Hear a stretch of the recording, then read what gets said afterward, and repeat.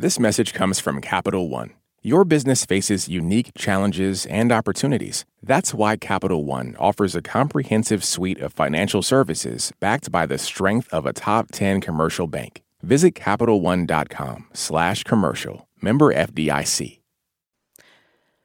Live from NPR News, I'm Lakshmi Singh. A Georgia court is hearing testimony this hour before deciding whether Fulton County DA Fani Willis should be removed from prosecuting a racketeering case against former President Donald Trump and others. Credibility is at the heart of this hearing into whether Willis misrepresented a relationship she had with a prosecutor she hired to lead the case. Earlier today, the court heard testimony from Willis's former friend, Robin Brian Yurty, who testifies Willis's relationship with Nathan Wade began much earlier than the DA had claimed. Did you observe them do things that are common among people having a romantic relationship? Yes. Such as, can you give us an example? Hugging, kissing, just affection. All before November 1st of 2021, correct? Yes.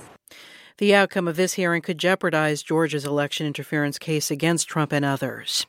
Vice President Kamala Harris is in Munich for a series of high-level meetings with foreign leaders this week. Her trip comes as the White House attempts to draw a contrast on foreign policy between President Biden and former President Trump. Here's NPR's Asma Khalid. The vice president intends to underscore the importance of U.S. leadership and alliances, but she faces a daunting task to convince European leaders that America remains a dependable ally despite some evidence to the contrary.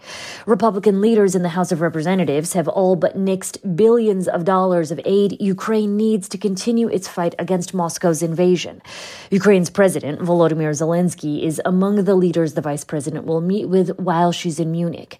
The Biden administration has insisted it'll back Ukraine for as long as it takes, but it's not clear how it can do that without help from Congress.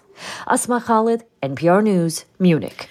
A new study finds medication abortion is safe even when prescribed through telemedicine. NPR's Selena Simmons-Steffens says the report comes weeks before a case challenging the safety of medication abortion is argued before the Supreme Court. The study analyzed more than 6,000 patients' electronic medical records. Some patients talked to a healthcare provider over video. Others used a secure chat platform. If they were eligible, they received abortion medications via mail-order pharmacy.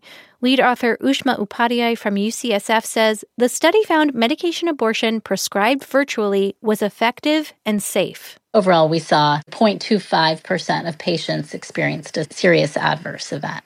The Supreme Court will hear arguments in a case challenging access to mifepristone, the abortion pill, on March 26th. The decision could affect access to medication abortion nationwide. Selena Simmons-Duffin, NPR News. The Dow is up 282 points. You're listening to NPR News. Venezuelan President Nicolás Maduro is ordering the United Nations Local Office on Human Rights to cease operations. It has given the UN staff 72 hours to leave. Maduro's authoritarian government is accused of cracking down on political dissent ahead of elections expected later this year. Authorities recently arrested a human rights attorney on charges she was linked to a plot to assassinate Maduro. The White House had said it was deeply disturbed by reports surrounding the detention of Rocio San Miguel, a prominent critic of the Maduro government. Some of formerly incarcerated people are unable to find stable employment in their first year after release in the U.S., but a Syracuse nonprofit is looking to change that. Eva Pukach of Member Station WRVO reports a group is teaching former inmates how to be line cooks. The Center for Community Alternatives program teaches people like Lorenz Coker-Hawkins the ins and outs of working in a kitchen. When you're a felon, you don't really know your opportunities or what's out there. The program offers training in food management and provides a stipend and bus pass at the end of every week. Chef Joseph Bilecki says the ultimate goal is to get participants into full-time jobs. Recidivism, 50% of people are likely to go back within 5 years. You can cut that in half with a full-time job. But even equipped with skills, there are other barriers to employment like transportation. In Syracuse, some buses stop running before a kitchen staff can head home for the night. For NPR News, I'm Eva Pukach in Syracuse, New York. It's NPR.